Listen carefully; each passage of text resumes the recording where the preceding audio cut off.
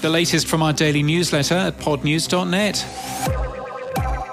The creator of Law, Aaron Mahnke, has returned with Bridgewater, with a promo set to launch later today. The screenplay is written by Lauren Shippen. It's on iHeartRadio. Spotify's podcast ad revenue has jumped 600% year on year, according to their revenue announcement today. Joe Rogan and Megaphone helping the increase. We learned that pods cost the company $53 million and Greenroom $67 million. The company appears to have stopped reporting the number of monthly users who listen to podcasts, though. We reckon that figure is 91 million. And Spotify stocks did drop. They had slower user growth, partly caused by an issue with email verification, which perhaps cost the company 2 million users. Ouch.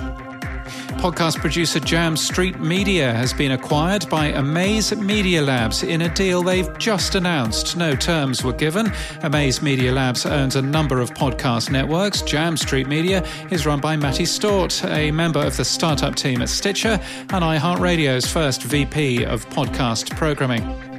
Also just announced, Acast has expanded its Acast Creative Unit to the US to work with sellers and production partners to offer new creative solutions. Congratulations, Shantae Howell, who's been appointed Creative Director of the Americas. She joins from Vox Media. There are things going on in Southeast Asia. I always say this, Southeast Asia is a blue ocean. I see all the action happening in the West. Guys, the whole supply, the next frontier is here. That's Ron Bationg, the founder and CEO of Podcast Network Asia. He's interviewed on this week's Podland, which is with me and a guest host of Sharon Taylor from Omni Studio. Podcasting is growing fast in the Philippines and Indonesia, he tells me, countries where Spotify has a significant lead. Audioboom has signed a distribution agreement with Samsung Podcasts, and the NBA, the National Basketball Association, has signed with US podcast producer iHeartMedia. And in podcast news, Axios Recap has a special guest focusing on Spotify's continued growth, Daniel Ek. He should know something about that. He'll be on the On The Record podcast on Spotify this week too.